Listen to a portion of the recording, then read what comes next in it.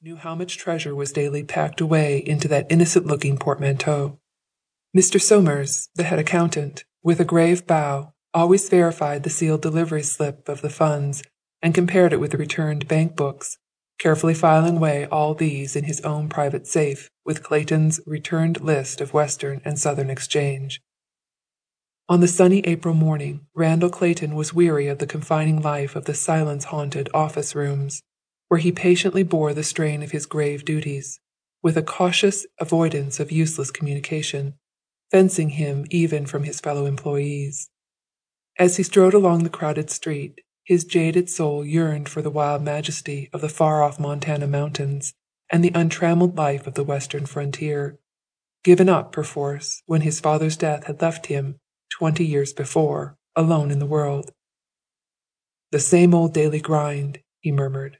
"Oh, for one good long gallop on the lonely prairies, a day in the forest with the antlered elk, an afternoon among the gray boulders of the McCloud River." He sighed as he recalled his drudging rise in business, since his father's old partner had set his life work out before him, when the lonely boy had finished with his honor course at Ann Arbor. 4 years at college, 2 with the chief under his own watchful eye, and then that 6 years of a dragging upward pull in the New York office had made a man of him, but only a self-contained and prematurely jaded man. "It's too much to lose," as he thought of his hardly earned promotion, his $4,000 a year, and the future prospects.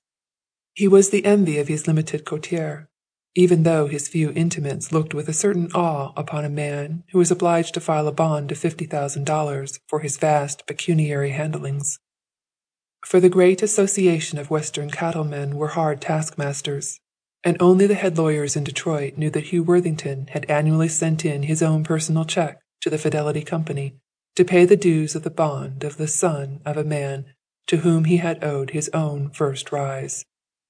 "It's too hard," mused his patron, "to spy on the lad and then make him pay for it. But it has to be," he sighed. "There are the snares and pitfalls." Many an eye approvingly followed the stalwart young man still in the flush of his unsapped vigor at 28, as the tall form swept on through the crowds of polyglot women. There was a healthy tan on Clayton's face, his brown hair crisply curled upon a well-set head, his keen blue eyes and soldierly mustache finely setting off a frank and engaging countenance. The grave sense of gratitude, his place of trust, the stern admonitions of his sententious patron, Worthington, and the counsel of his only chum, a hard-headed New York lawyer, had kept him so far from the prehensile clutches of the Jezebel-infested Tenderloin. Clayton had fallen judiciously into the haven of a well-chosen apartment, sharing his intimacy only with Arthur Ferris, the brisk-eyed advocate whose curt office missive always enforced the lagging collections of the New York branch. Simultaneously with his last promotion, however, there came to Clayton the knowledge that he was continuously and systematically watched by the unseen agents of the Fidelity Company, and, yet strong in his own determination, he bore as a galling chain, growing heavier with the months, the knowledge that the eye of the secret agent would surely follow him in all the pleasures incident to his time of life and rising financial station. The sword hung over his defenseless head. Too busy for the gadfly life of the clubs, a strong, lonely swimmer in the tide of New York life, he was as yet a comparative stranger to folly and her motley crew of merry wantons in gay Gotham. The theater, some good music, his athletics, and the hastily snatched pleasures of vacation, together with the limp reading of an overwearied man, afforded him such desultory pleasures as fell in his path. On his way now to a luncheon engagement with his comrade Ferris, at Taylor's, his mind was busied only with the care of the Daily Treasure Trust.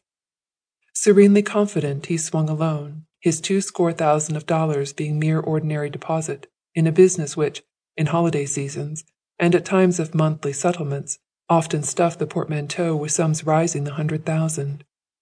His callous eye vainly rested on the peopled loneliness of the bustling crowd, intent only upon the possibility of a sudden dash of some sneak thief, or the chance malignancy of some swell mobsman.